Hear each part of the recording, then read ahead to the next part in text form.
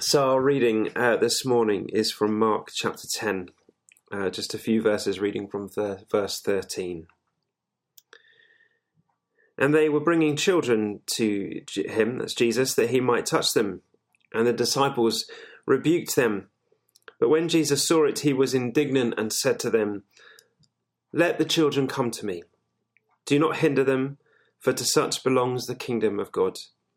Truly I say to you, whoever does not receive the kingdom of God like a child shall not enter it." And he took them in his arms and blessed them, laying his hands on them. This is the word of the Lord. Thanks be to God. I want to take you back a good number of years because it's where I was led back to in my mind as I was preparing for this sermon and this passage. And I'm taking you back to when I was a teenager. I had not long been a Christian. I'd come to faith through a weekend of young people gathering together in London. I'd been captivated by the person of Jesus Christ and his love and acceptance of me, his forgiveness of my sins and the life that he offered. And I'd said yes to Jesus and decided to follow him.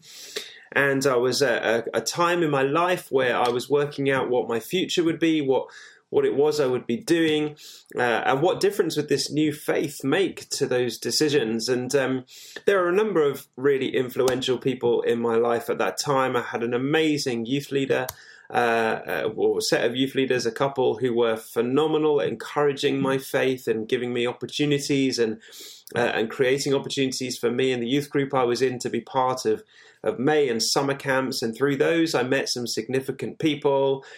There was a really significant person who I met at a men's breakfast that actually I was invited to by my Scouts group, which was completely unconnected, but just the way that the timing felt. I would end up going to Africa with this man and a group of others a couple of years later. But early on in my faith, I remember being in Church House in Hove, sat in a conference room with a small group of young people who were just embarking on a year out, working for the church. I was working for St. Luke's in Prestonville, but this was our sort of opening kind of time of getting to know the people who were leading that year out and other people who would be involved. And one such person was a guy called Mark. He was hugely influential on my faith, as I've just said.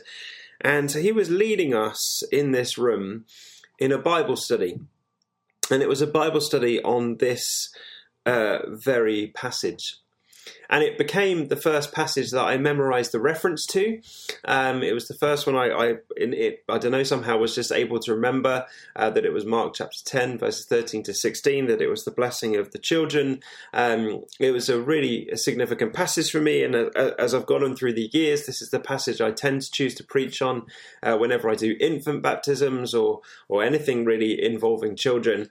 And so it's a passage I've come to know and love very, very well. And I remember, as part of the study and the reflection that we did when I was a teenager, we were putting ourselves in the scene and imagining ourselves in the shoes of different people in the scene. So imagining ourselves as the disciples or as the onlookers or as the children themselves as they are received by Jesus, and particularly imagining ourselves as one of the children that's kind of picked up and placed in the lap of Jesus and blessed by him. And we were just encouraged to think about really what it would have been like at the time for those people who were there. And I remember being really inspired by that and really encouraged by that. And over the years, I've learned about the culture of the time. I've learned about the significance of what Jesus is doing. I've learned about the controversy that it would have caused by Jesus doing this. I've learned why the disciples and other onlookers would have tried to send the children away, and why it is that Jesus accepted them, and the significance and importance of that, about where that sits within Jesus' wider gospel message about the kingdom, all those kind of things that I've learned along the way.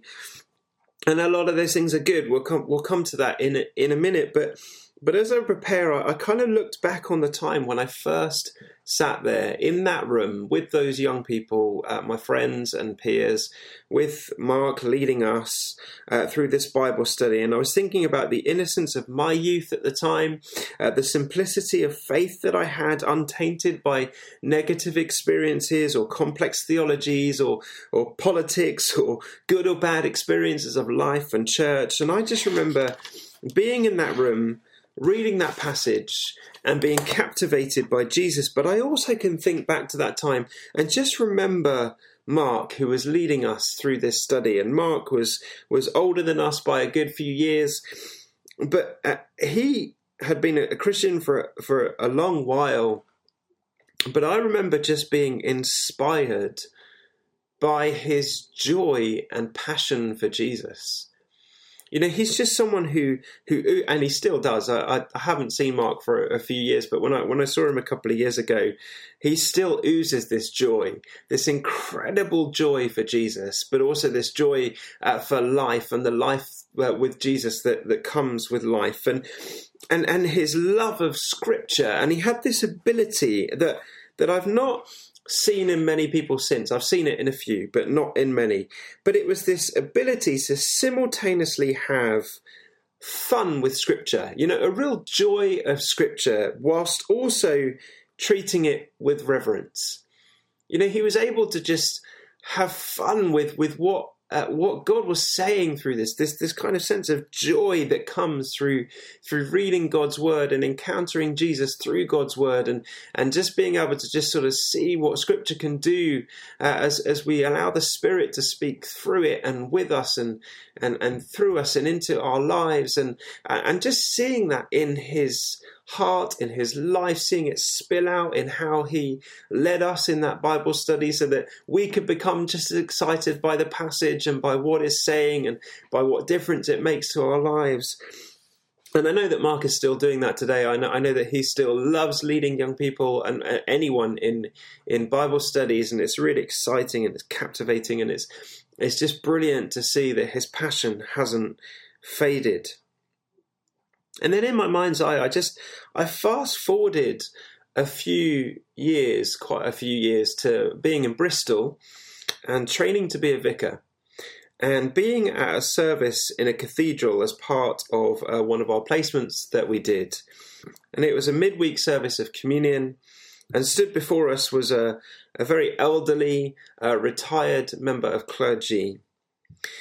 And here before us was someone who, seemingly through the way that he carried about himself, the way that he preached his sermon and the content of what he preached on a passage that is equally as exciting as this one to me. You know, he was preaching, I think from memory, on the calming of the storm and the walking. It was just an incredible passage. But the way that he preached and what he preached and the content of what he preached just gave all of us who were there on placement a sense of there being a man who was so steeped in academic study that he lost all the wonder of who Jesus is. He seemed to be full of cynicism of the world. He seemed to be cynical about everything and everyone. I'm not saying he was, but this is just how it came across as he preached a sermon that was, for many, academically unattainable and hard to understand, with Greek references being used left, right and centre, and hardly ever kind of backed up with really why they were there.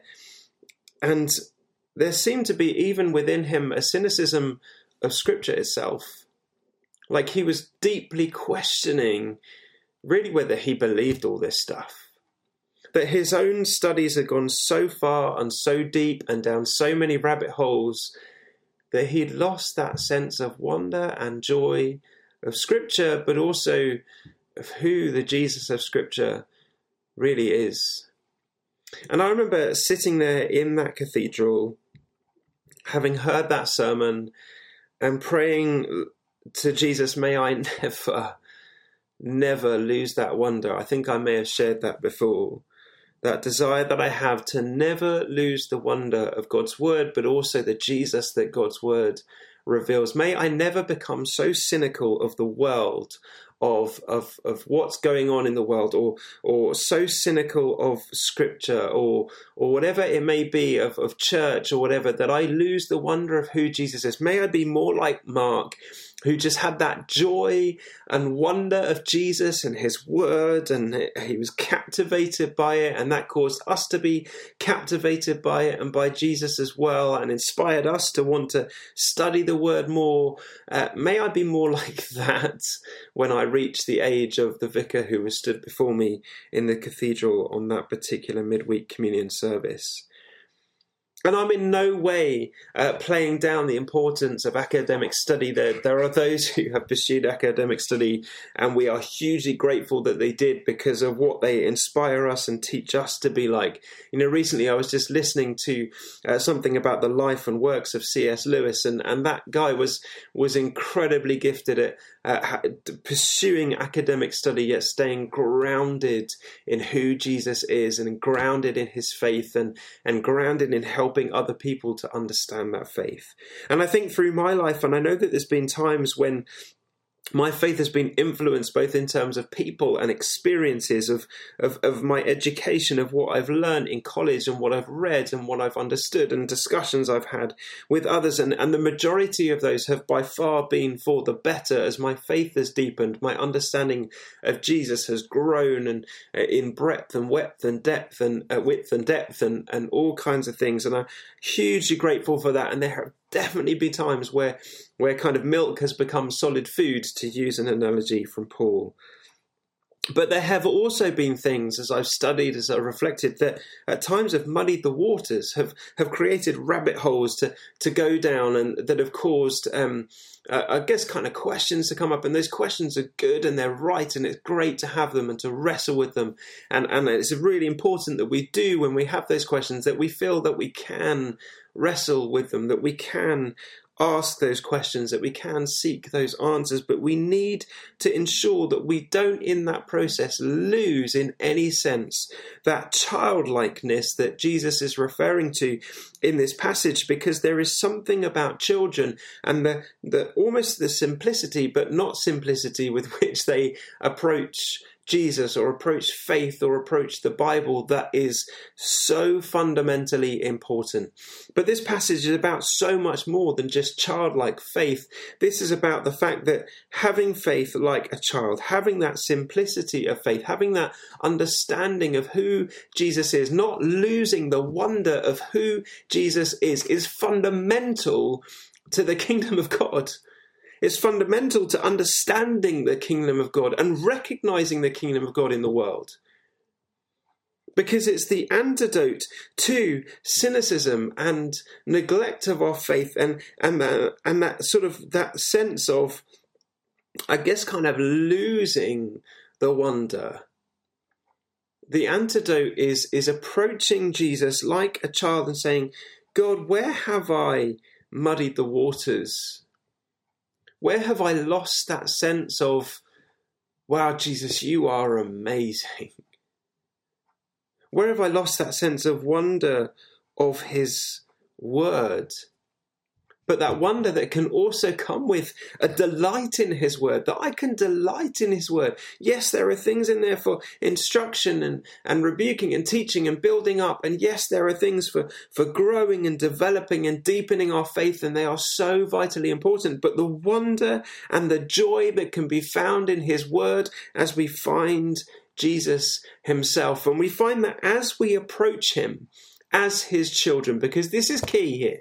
Because the key here is that Jesus is reminding everybody around him in this passage of our adoptive nature, of his sons and daughters. This is moments around the time where Jesus has said that we can call him our Father. We can call God our Father, that we are accepted as his children, that as we begin to approach him as children, as we begin to understand our own adoptive nature as sons and daughters of God, that we see our identity change as well. We see our position changed. Because we then become people who, where society is pushing the children away, Jesus, much like the passage in last week that we looked at last week as well, is embracing those children, pulling them up onto his lap where society is trying to push them away, and is accepting them for who they are. Not only that, is blessing them, laying his hands on them, is showing his acceptance of them, and saying these children are precious in the kingdom of God. This morning, you are precious in the kingdom of God as a child of God. And our children too are precious in the kingdom of God. But not only are they precious, but we can learn from them. We can learn from them about what kingdom relationship with Jesus and with his word looks like. You know, at every baptism service that I do for an infant or for a child, I say these words, and I don't say them glibly, and I don't say them with any lack of reverence, but I say them because they are true. That there have been moments in my life when I have learned so much more about God and his kingdom through my own children and the questions that they ask and the approach that they have to Jesus and the approach that they have to the Bible than I have through years of theological study at a college. There have been moments where one question that they ask just inspires my faith. And we are in a season, I believe, as a church, where we are being very much led by our children and young people. And it's no significance that it's some of our children and young people that are seeking to be baptized in the coming days and weeks. And it's of no insignificance that our children and young people are hearing God prophetically. And it's no insignificance or coincidence that we seem to have with us at the moment a group of young people who just are inspired in their faith right now and are inspiring others. And there's nothing cute about that. This is really significant for us as a community, for us as a congregation, for us as a benefice to be willing to say, we're going to let these children lead us into what God is doing. Because they are speaking prophetically into our congregation right now. They are speaking prophetically into our benefice, and we want to hear what they have to say, and we want to hear what God is saying through them. And we want to be inspired in our own faith through their leading. I mean, I certainly have been. You know, for me, as a father of children who are on that journey, but also as the leader of a church that within which there are children on that journey, I feel so blessed to be in this place right now. To be in a place where our children are taking the lead. And I think back to those youth workers and those people who had influence on my faith when I was a teenager. I think back to the people like Mark, who created opportunities for us as young people to lead. You know, I generally think that the Church of England right now, the Diocese of Chichester specifically, but also the Church of England, owes a huge debt to those leaders who led us when we were young people. And I can count countless people who are vicars today, who are in ministry today, who are leading today, because there was a generation of leaders and adults who moved aside to let the young people and children lead. And to grow and to make mistakes and to grow in their passion for Jesus and their passion for Scripture. And we were allowed to do that. We were allowed to ask our questions, to wrestle with our faith, but we were led in a way that we were inspired and not jaded by their baggage. Because I've no doubt they probably had baggage of church, of politics, of the world, but they didn't let that cause us to stumble in any way. And I want to ensure that as a church, as we seek to be inspired by our children and young people and their love for Jesus and their love for his word, that we at no point in any way become a hindrance to them, that we in no way become a stumbling block to them, that we in no way become like the disciples or the people trying to push them away from Jesus, but actually, no, we move them towards Jesus and we watch what Jesus does with them and we learn from him and from them what the kingdom of God really looks like. Now that's a challenge for us. It's a challenge because we need to embrace mess. We need to embrace things not going perfectly. We need to embrace things changing. We need to embrace the opportunity sometimes for us to move aside so that they can step up. We need to acknowledge that perhaps our theology or understanding of what leadership looks like may have been wrong for a long time, and that we need to allow them to lead. I, for one, feel very blessed to be in a season right now where that can happen. Where we as a church, and actually as a whole benefice, because I'm seeing this at the school in St. Mark's, and as hopefully after half term we're going to begin to return back to our in-person services in church on a Tuesday morning, and I highly commend that when we do, you come along, because what we're hoping to see there also is children beginning to lead the way in that as well.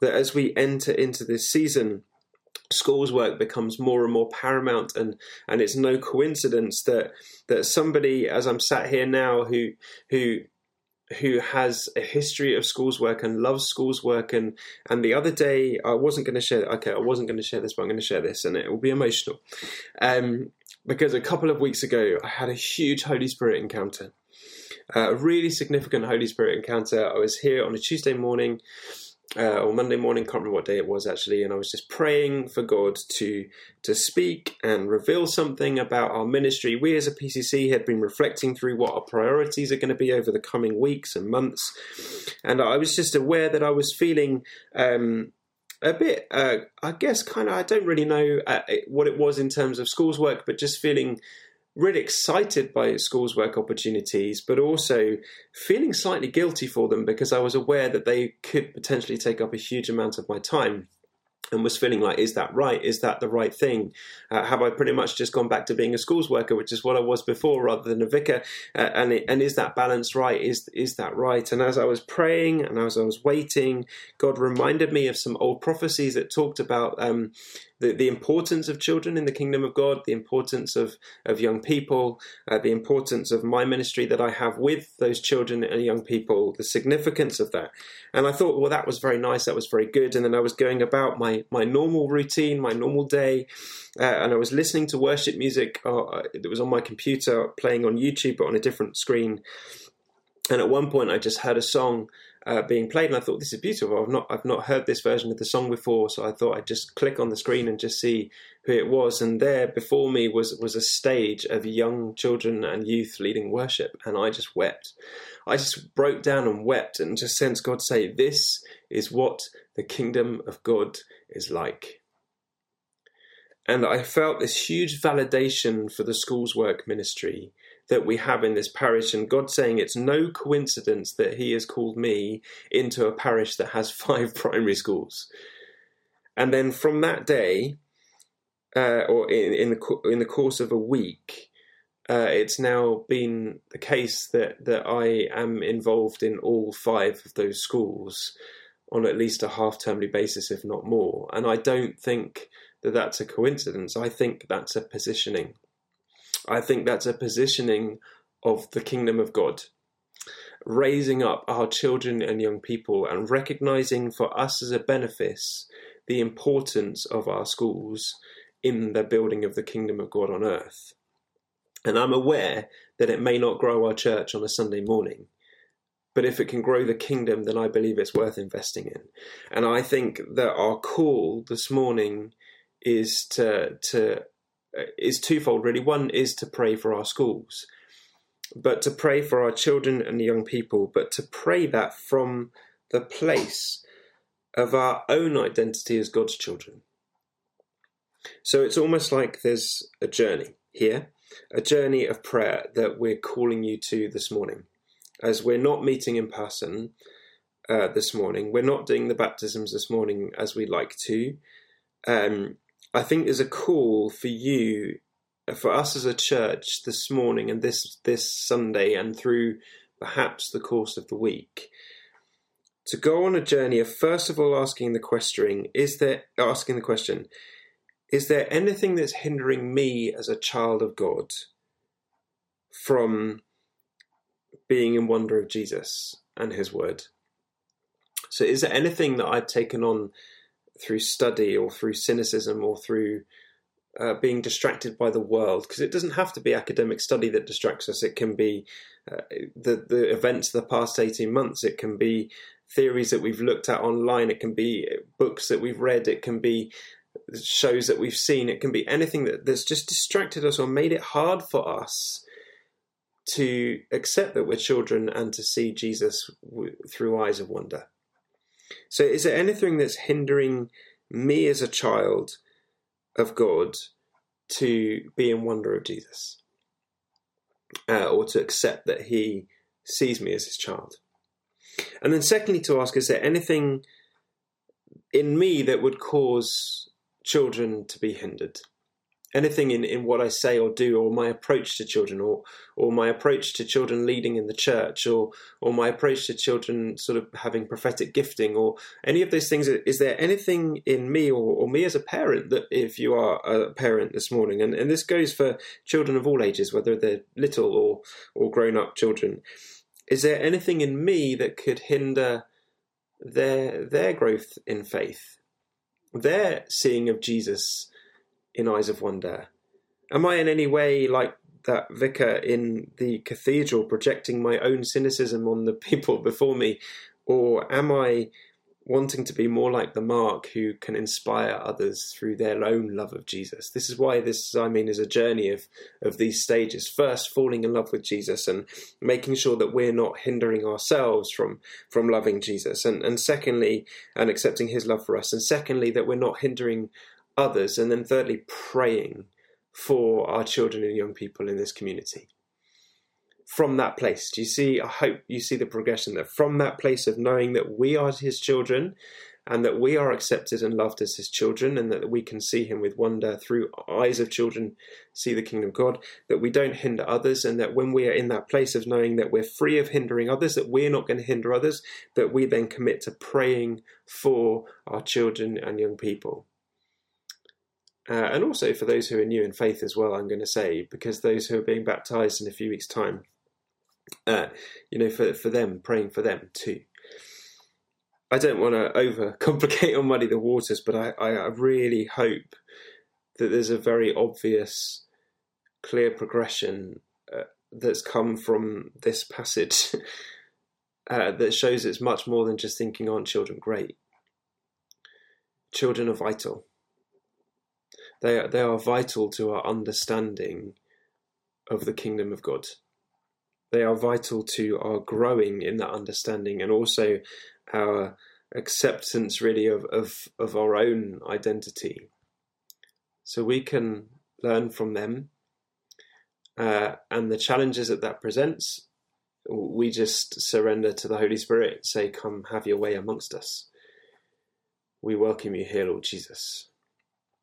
But it does begin with that own sense of throwing off anything that hinders, either in intellect or in or things we've picked up through our intellect, or whatever it may be in the world, anything that's muddied the waters for us and prevents us from just coming to Jesus for who he is and being in wonder of him again, and knowing that we're accepted by him, forgiven by him. That's what genuine repentance is. Genuine repentance is turning to Jesus, looking him full in the face and saying, Jesus, I'm sold out for you. I'm here for you. And I've lived for other things, but now I live for you.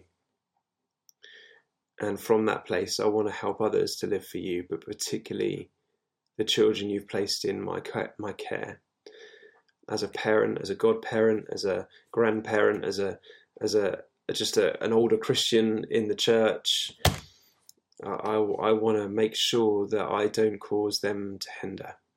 I don't hinder them. I don't cause them to stumble. And that I'm going to pray for them. I'm going to commit to praying for them. I didn't plan to speak for this long. I didn't think I'd be able to speak for this long. I'm really sorry. But I hope this morning has been a blessing. And I know that what Becky has for us in response worship is going to begin to help us in that journey. And so why don't we just respond in worship as Becky leads us and takes us further into this journey this morning.